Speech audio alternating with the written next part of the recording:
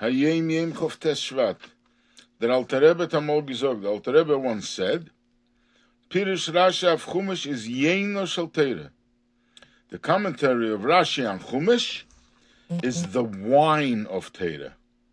Peseach Halev, it unlocks the heart, umegala ave v'yira atzmis, and it reveals the essential love and fear for Hashem by every Jew. Pirush Rashi of Gemara, the commentary of Rashi on Gemara, is Peseach Hamoyach, it opens the mind, umegala seichel atzmi, and it reveals the essential intellect of every Jew. Now, the source of this idea comes from a Sichos of the Alter Rebbe, where the Alter Rebbe relates that when his grandfather, the Rebbe Marash, was 13 years old, Tzemach Tzedek instructed him to learn Chumash with Ramban, and he should learn it in such a way that he completes the entire Ramban over a period of 3 years.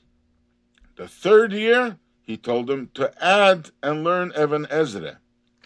But Rashi, he told him to learn every year Chumash with Rashi.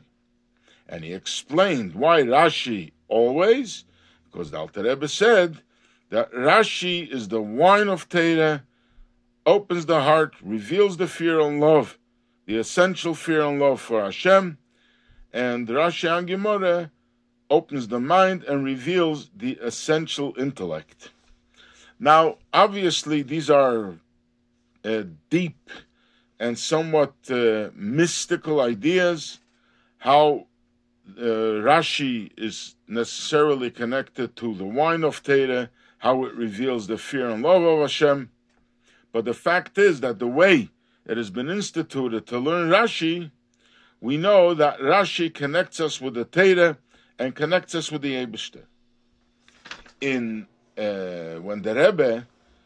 the Rebbe's mother passed away in Tovshechov Hay in 1964, the Rebbe started something new. He started teaching us how to learn Rashi. And the primary approach was that Rashi is a teacher of a 5-year-old, and Rashi is about Pshutei Shel Mikra, simple part of Torah. The primary literal explanation of Torah is in Rashi, like a 5-year-old understands. And he doesn't go in too deep, he doesn't complicate things, as we know that Torah is divided into 4 groups. There is Pshat, the simple primary and literal explanation of Torah. Then there is Remez, which is the hint, discovering and indications by hint from words or letters in Torah. They're referred to by a hint only.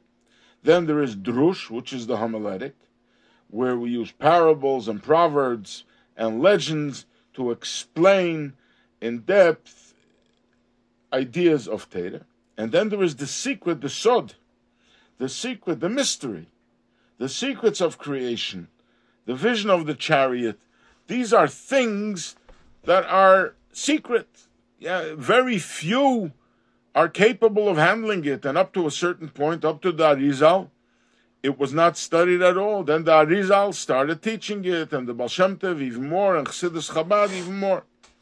So when the Rebbe was teaching us the Rashi, the Rebbe told us, first of all, Rashi is simple, primary, and literal. However, Rashi also has the wine of Torah. He compared it to a grape. A grape, the longer the wine is contained in the grape, the wine becomes stronger and better. And you need very ripe, good grapes to produce a great wine. But the wine, while in the grape, is a secret. It's hidden. Rashi, the Rebbe says, is the same. Rashi, the pshat of Rashi, the simple primary explanation of Torah is like a grape. It contains within it the wine. So Rashi contains secrets of Torah. So in addition to learning Rashi on a primary level, we also have the wine of Torah. And the Rebbe gave us a tremendous amount. When you learn the Rebbe's Rashis and look at the Sichos, you will always find at the end of the explanation of the simple explanation of Rashi, you will always find that Rebbe gives us a lesson from Yenish al Torah, the wine of Torah, the secrets of Torah, which are also lessons in how to serve Hashem.